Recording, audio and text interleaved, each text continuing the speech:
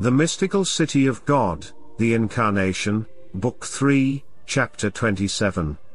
The Venerable Sister Mary of Jesus of Ágreda describes how the Lord prepared Most Holy Mary to meet Lucifer in battle, and how the dragon began to persecute her. 335. The Eternal Word, already made man in the womb of Mary the Virgin, and possessing her as his mother, was aware of the designs of Lucifer, not only through the uncreated knowledge of his Godhead, but also by the created knowledge of his humanity.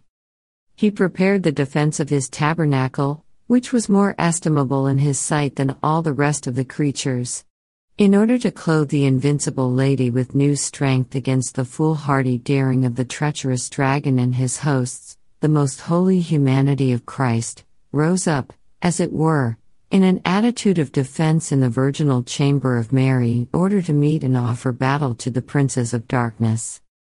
In this position he prayed to the Father and asked him to renew his favors and graces in Mary, in order that she might with added strength crush the head of the ancient serpent, that this woman might humiliate and overcome him, frustrate his designs and all his powers, and that she come forth triumphant and victorious over hell to the glory and praise of God and of his virginal mother. 336. The prayer of Christ our Lord was promptly fulfilled in the most blessed Trinity. Then in an indescribable manner, her most holy Son was shown to Mary in her virginal womb. In this vision the plenitude of graces and unspeakable gifts were granted to her. Illumined anew with additional light of wisdom, she recognized the highest and most hidden mysteries that are impossible to describe. She understood especially that Lucifer had prepared vast designs of pride against the glory of the Lord, and that his arrogance rose up to drink the pure waters of the Jordan. Job 40:18. The Most High, informing her of these things, said to her, "My spouse and my dove, the infernal dragon thirsts with such wrath against my holy name and all those that adore it, that he wishes to drag toward him all without exception, and with daring presumption he tries to blot out my name from the land of the living.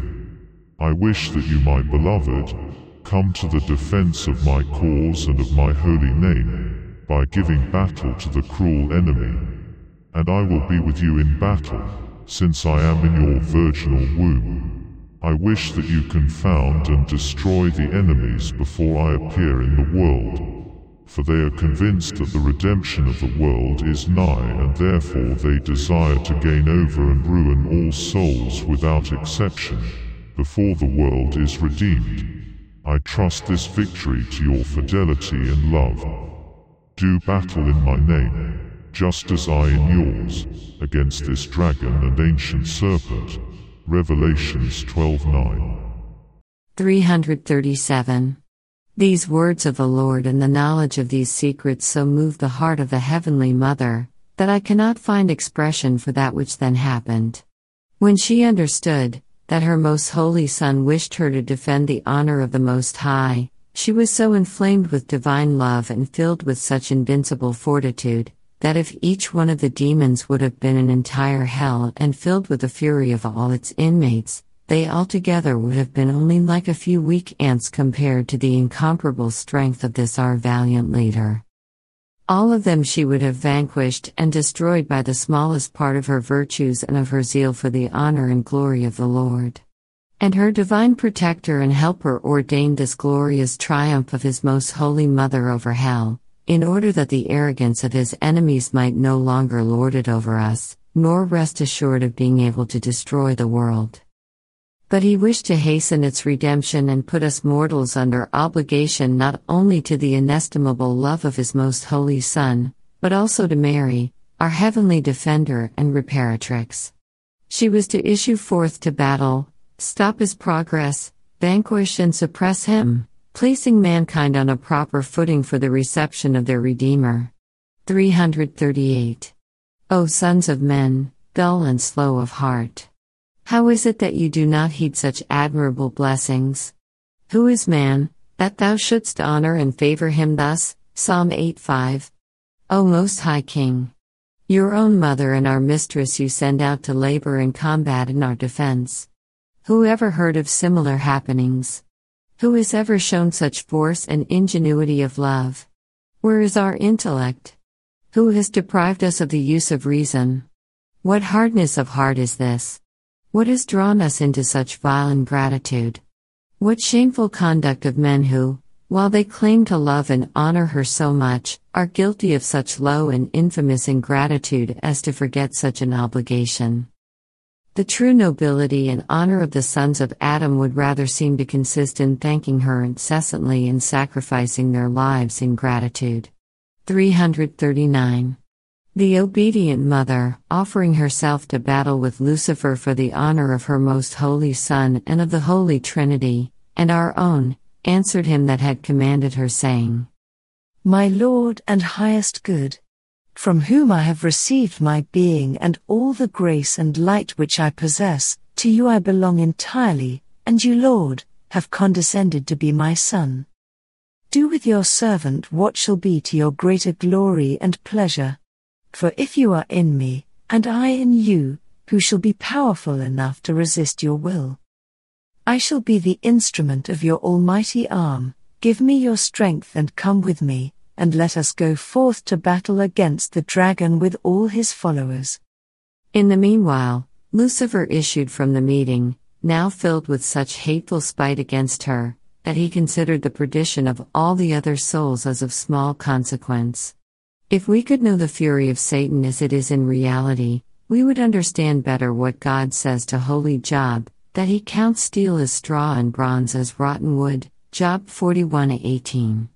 Such was the wrath of the dragon against most holy Mary, and such it is even now against the souls, for if he esteemed the most holy, the invincible and most strong woman to be no more than a dried-up leaf, what will he do to sinners, who like empty and decaying reeds do not withstand him? Ephesians 6:16. Living faith alone and humility of heart are the double armor which enable them to procure glorious victory. 340. In order to begin his battle, Lucifer brought with him the 7 legions with their 7 principal leaders, whom after the fall from heaven he had appointed to tempt men to the 7 capital sins, Revelations 12. Each of these 7 squadrons he charged with the duty of exerting their utmost strength against the Immaculate Princess. The invincible lady was occupied in prayer, when the Lord permitted the first legion of devils to begin the battle by tempting her to the sin of pride, to which special work they had been appointed. They sought to approach the heavenly Queen by trying to cause changes in her natural passions and inclinations, for this is the ordinary way in which the demons find access to other mortals, and they thought that she was infected in the same way as other men with passions disordered by sin. They could not, however, come as close to her as they wished, for they were repelled by the fragrance of her virtues and holiness, which tormented them more than the fire which consumes them. In spite of this obstacle, and although the very sight of Most Holy Mary pierced them with raging torments, they nevertheless ignored their pains and lashed themselves into furious and ungovernable wrath in their obstinate endeavors to approach nearer to her and exert upon her their cursed and damnable influence. 341. The Most Holy Mary, who is alone and left only to her natural forces, stood prepared for the assault of those countless demons, yet she by herself was as formidable and terrible to them as many armies in battle array. Canticles 6:3. They presented themselves before her, Psalm 118:85, in the most horrid masks and with wicked lies. But the Sovereign Queen, teaching us how to conquer, did not change her position nor was moved interiorly or exteriorly, nor did she show any emotion of fear in her countenance. She took no notice of them, nor attended to them any more than if they had been the weakest ants. She despised them with an invincible and magnanimous heart, for this kind of battle, as it is a battle of virtues, is not accompanied by the extremes of noise and excitement, but is fought in all tranquility, in outward and inward peace and modesty. Just as little could she be moved by the passions and the appetites, for these were not in subservience to the devil and our Queen. In her they were all swayed by reason, and this again was subject to God, since none of her faculties had been cast into disorder by the first sin, as in the rest of the children of Adam. Therefore the arrows of these enemies, as David says, were like those of little children, Psalm 63:8, and their armories were like those which were without ammunition.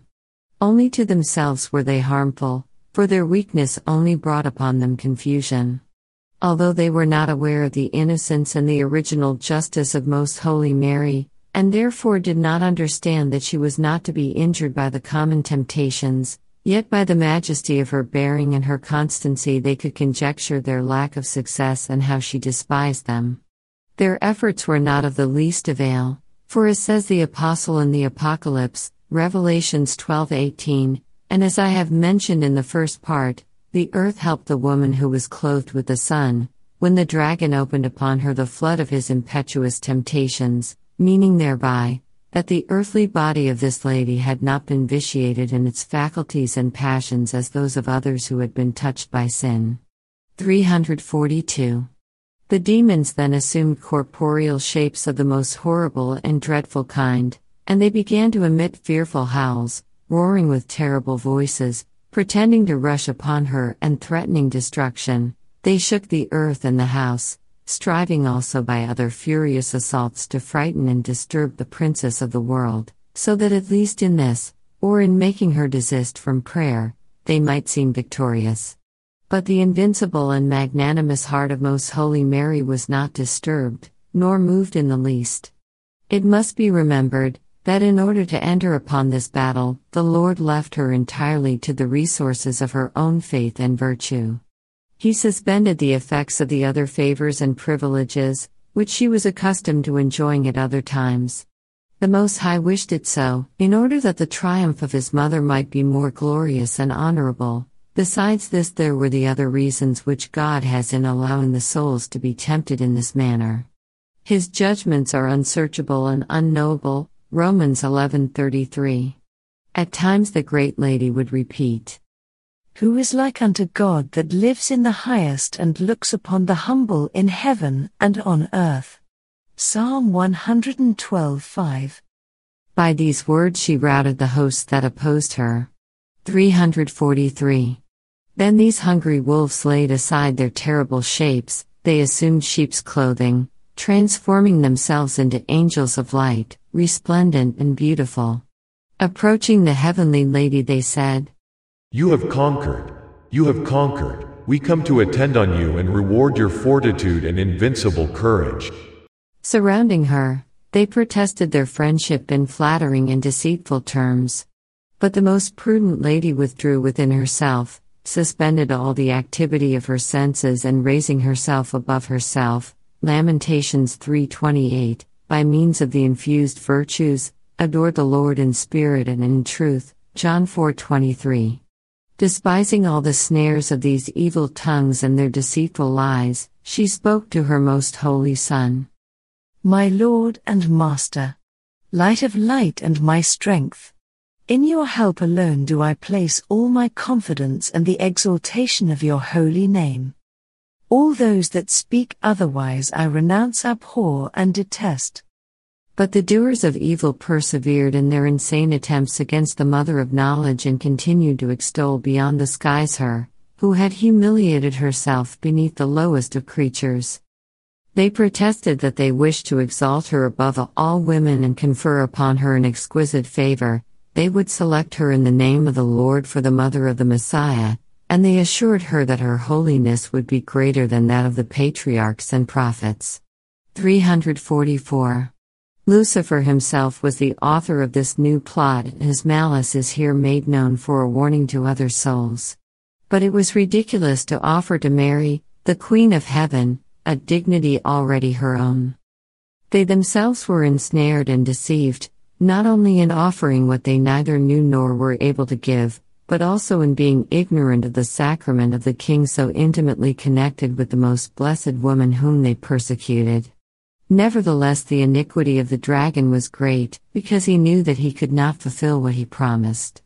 He tried to spy out whether perhaps our Blessed Lady held that dignity, or whether she would give him some signs by which he could conjecture it. Most Holy Mary was aware of this double dealing of Lucifer, and admirably met it with a quiet firmness. She answered the deceitful flatteries by quietly continuing her prayer and adoring the Lord. Prostrated upon the floor, she humiliated herself, confessing herself as the most despicable of creatures, more despicable than the dust under her feet.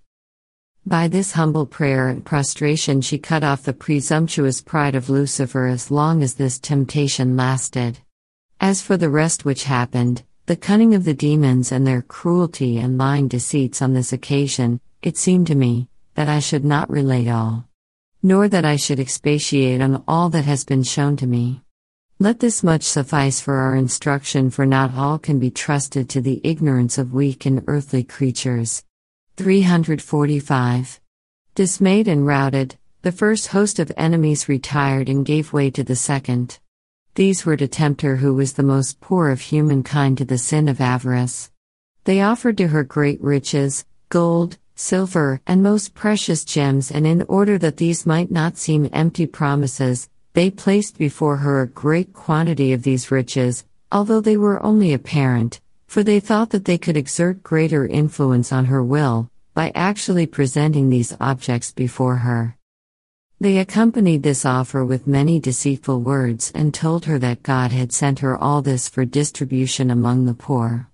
When they saw that all this had no effect upon her, they changed their tactics and urged that since she was so holy, it was a great wrong that she should remain so poor.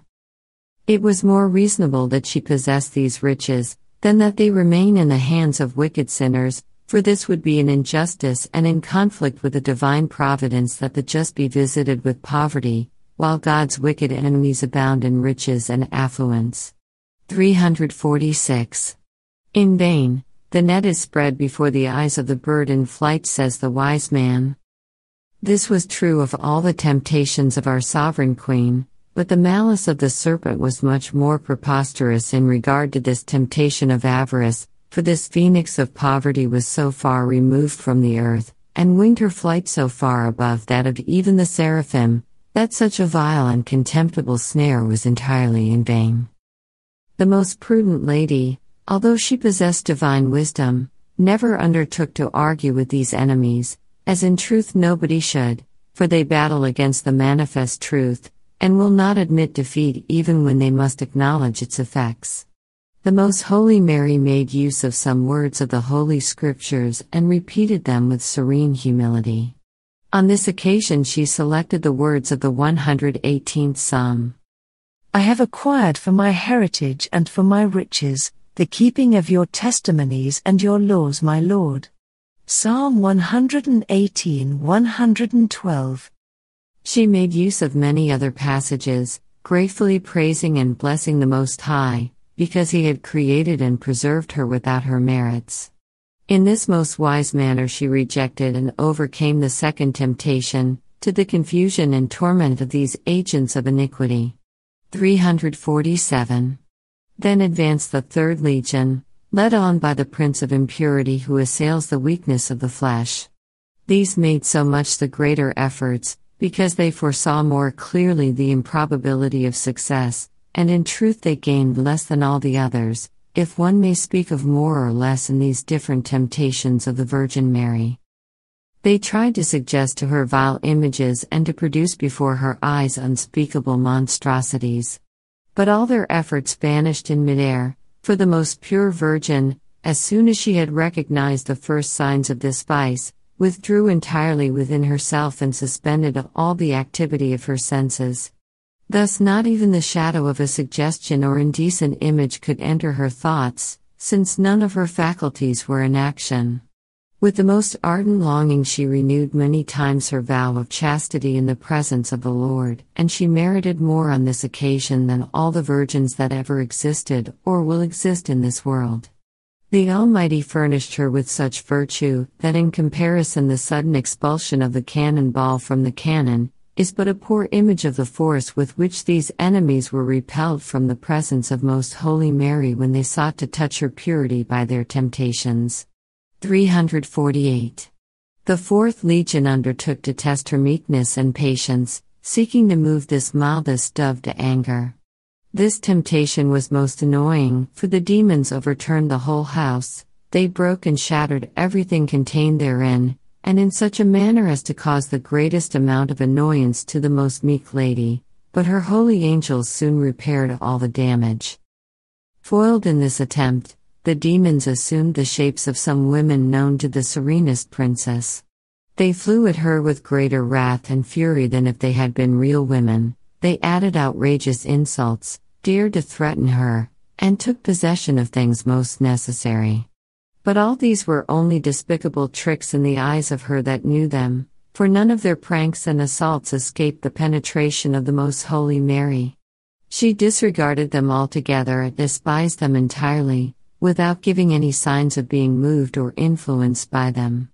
Then the demons chose a real woman of a disposition adapted to their purposes, whom they influenced by diabolical art against the Princess of Heaven. For this purpose one of the demons assumed the shape of an acquaintance of this woman and began to tell her that this Mary, the wife of Joseph, had slandered her in her presence, and had accused her of many gross faults, which this demon invented for the occasion. 349. The deceived woman, who was naturally very much inclined to anger, hastened furiously to our meekest lamb and hurled at her the vilest accusations and insults. She, however, allowing the angry woman to pour out her wrath, gradually began to speak to her in words so humble and sweet that she changed her entirely, appeased and softened her heart. When she had thus brought her about, she consoled and admonished her against the wiles of the devil. As this woman was poor, Mary added some alms and dismissed her in peace. Thus also this attempt was foiled, just as were many others by which Lucifer tried to irritate our meekest dove and bring her into discredit.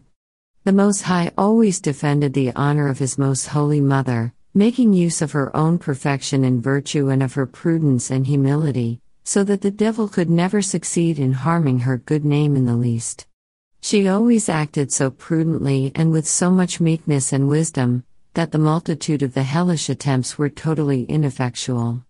The tranquility and meekness of the sovereign lady during these temptations of the dragon caused the admiration of the angels. Even the demons were full of astonishment, though of a different kind, at seeing such behavior in a mere creature and that a woman, for never had they seen the like. 350. The fifth legion followed with temptations to gluttony.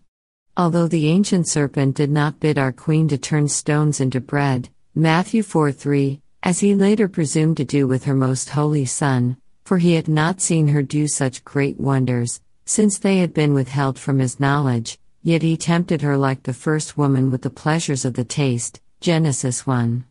They placed before her a great feast. In order to incite and mislead her appetite by outward allurance, they tried to influence the humors of her body, so as to cause in her a counterfeit hunger, and they used other means to attract her attention to what they were offering.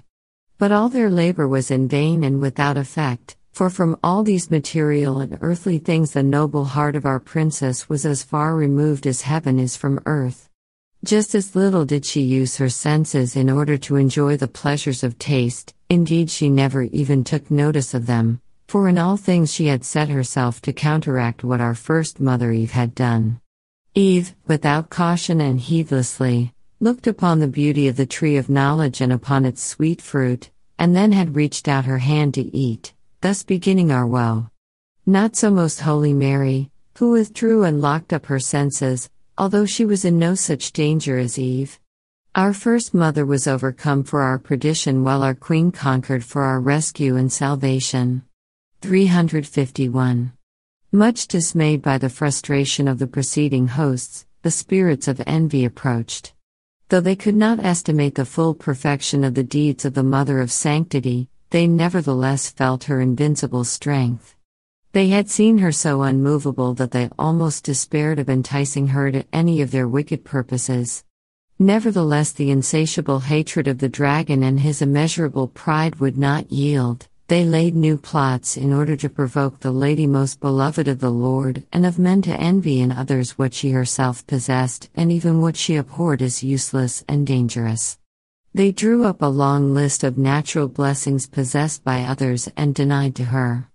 And as they thought that supernatural gifts would move her more, They mention great spiritual favors and blessings, which the Almighty had conferred upon others and not upon her.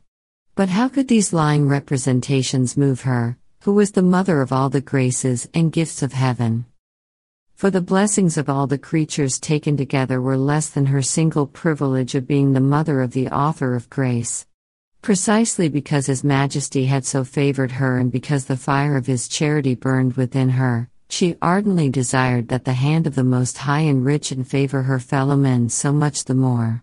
How then could envy find room, where charity abounded? 1 Corinthians 13:4. But the fierce enemies would not desist. They pictured to the queen the apparent happiness of those who in their riches and good fortune, considered themselves happy and exalted in this world. They induced several persons to approach Most Holy Mary and describe to her the consolation of being rich and well-to-do. As if this deceitful happiness of mortals had not been condemned so often in Holy Scriptures, Psalm 48, and as if contempt of riches had not been the very science and doctrine, which the Queen of Heaven and her Most Holy Son had come to exemplify in their lives for the benefit of the whole world. 352. Those persons who came to our Heavenly Mother were exhorted by her to use the temporal goods and riches well, and to give thanks for them to the Author of all good.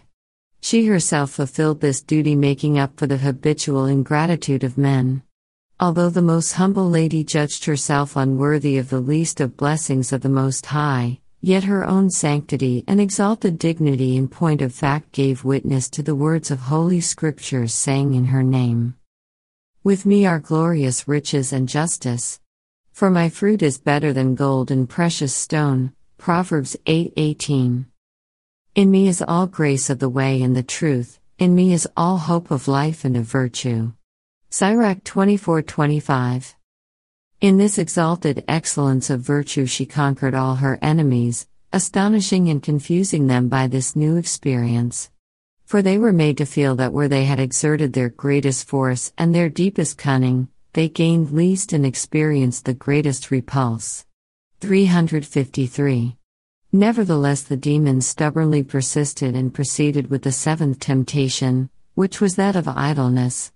They sought to cause in her a corporeal indisposition, or a feeling of weakness and fatigue, accompanied by dejection of spirit.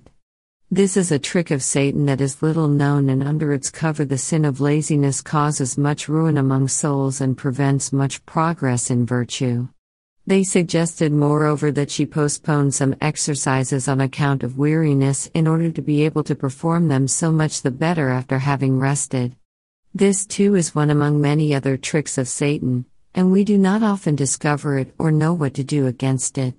They also sought maliciously to hinder the Most Holy Lady in some exercises by means of human creatures, whom they sent to visit her at unseasonable times, trying to impede the performance of some of her holy exercises and occupations at the time and an hour set for them. But all these delusions were detected by the most prudent and alert princess. She evaded them by her wise precautions, without permitting the enemy to succeed in any of them and acting in all things up to the standard of the most exquisite perfection. Her enemies were obliged to desist, hopelessly foiled and repulsed. Lucifer was full of rage against his companions and against himself. But in their fury and insane pride, they resolved to make one more general assault upon Mary, as I will relate in the following chapter. The instruction given to me by our Most Holy Queen, the Blessed Virgin Mary. 354. My daughter, although you have only very briefly summed up my lengthy battle against temptations, I wish that from what you have written and from what you know otherwise concerning these things, you learn the manner of resisting and overcoming the powers of hell. The surest way of fighting the demon is to despise him, looking upon him as the enemy of the Most High, who has lost all fear of God and all hope of good, who in his stubbornness has deprived himself of all means of recovery and is without sorrow for his wickedness. Relying on this indubitable truth, you should show yourself far superior to him, exalted and unflinching in your thoughts, and treat him as one who has contempt for the honor and worship of his God. Knowing that you are defending so just a cause, do not let your courage sink, but resist and counteract him with great strength and valor in all his attempts, as if you were fighting at the side of the Lord himself, for there is no doubt that his Majesty assists all those that enter loyally into his battles. You are truly in good hope and in the way of eternal life glory, as long as you labor faithfully for your Lord and God. 355. Remember then, that the demons detest and abominate that which you desire and love, namely the honor of God and your eternal felicity, and that they are striving to deprive you of that which they cannot restore to themselves. God has reprobated the demon, while he offers to you his grace, his virtues and his strength in order to overcome his and your enemy and to procure for you the happy end of eternal peace. Only you must work faithfully and keep the commandments of the Lord. The arrogance of the dragon is great, Isaiah 16:6, yet his weakness is greater, and he does not represent more than a weak atom in the face of the divine power. Yet as his cunning and malice far exceed that of mortals, Job 41:21, it is not advisable to allow the soul to bandy words with him, whether he is present invisibly or visibly, for from his darksome mind, as from a smoking furnace, issue the shadows of confusion, obscuring the judgments of mortals. If they listen to him, he will fill their minds with deceits and darkness, so that they will neither recognize the truth and the beauty of virtue, nor the vileness of his poisonous falsehoods. Thus the souls will be made unable to distinguish the precious from the worthless, life from death, truth from error, Jeremiah 15:19, and they easily fall into the clutches of this fierce and wicked dragon. 356. In temptation let it be your invariable course not to attend to anything which he proposes, not to listen, not to argue with him concerning anything at all. If you can withdraw and place yourself at a distance, so as not to perceive or recognize his wicked attempts, so much the more secure you will be for thus looking upon him only at a distance. The demon always seeks to prepare the way for his deceits, especially in souls which he fears will resist his entrance unless he can thus facilitate his approach. He is accustomed to begin by causing sorrow or dejection of heart, or he makes use of other trickery or snares, by which he diverts or withdraws the soul from the love of the Lord. Then he comes with his poison, concealed in the golden cup in order to diminish the horror of the soul. As soon as you notice in yourself any of these signs, for you have your experience, obedience and instructions for a guide, I wish that with the wings of the dove you direct your flight to the high refuge of the Almighty, Psalm 54:7, calling upon him for aid and offering the merits of my most holy Son.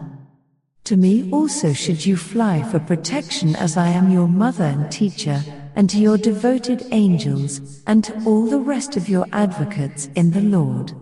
Quickly close up your senses and consider yourself as dead to them, or as a soul already belonging to the other life, where the jurisdiction and the exacting tyranny of the serpent does not reach. Occupy yourself so much the more earnestly in the exercise of the virtue contrary to the vice to which he tempts you, and especially in acts of faith, hope and love, which dispel cowardice and doubt, and weaken the influence of discouragement and fear in the human heart. 357. The arguments for overcoming Lucifer you must seek in God alone, and do not disclose them to your enemy, lest he meet you with fallacies and confusing pretense. Besides knowing it to be dangerous, esteem it as unworthy of you to argue with him openly, or to pay particular attention to him, who is not only the enemy of your beloved but also of you. Show yourself superior to him and high-mindedly apply yourself to the practice of all virtues. Be content with this treasure and withdraw yourself, for the most skillful battle of the sons of God consists in flying farthest from evil. The devil is proud and is deeply hurt by contempt. In the presumption of his arrogance and vanity he desires above all the attention of men. On this account he is so persistent in pursuing us step by step, for in his deceitfulness he cannot rely upon the force of truth, but on his persistent counterfeiting of the good and the true. As long as this slave of wickedness is not despised, he never believes himself discovered, and he continues, like an annoyingly persistent fly, to buzz about the spot tainted by the greatest corruption. 358. Not less warily must you conduct yourself, when your enemy makes use of other creatures for your destruction. This he does in two ways, either leading them on to immoderate love, or to undue dislike or hatred. As soon as you notice a disorderly affection in those with whom you converse, observe the same precaution as in flying from the demon, yet with this difference, that while you hate him as your enemy, you consider the others as God's creatures to whom you must not deny the consideration due to them on account of his majesty. But in as far as withdrawing from them is concerned, act as if they were your enemies, for in regard to the service which the Lord requires of you and in regard to your present condition, it is the devil who operates in these persons towards separating you from your God and from your duty. If on the other hand they hate and persecute you, answer them with meekness and love, praying for them with intimate affection of your heart. Matthew 5:44.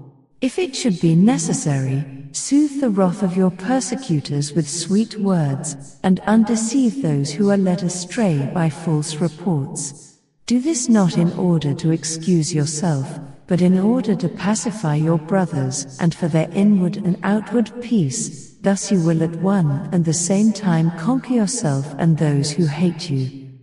In order to be well practiced in this way of acting, it is necessary to cut off the very roots of the capital sins, to tear them out, and to die to the movements of the appetites. For in these appetites the 7 capital vices to which the devil leads men are rooted, and in these disorderly and undisciplined passions he sows the germs of the 7 sins.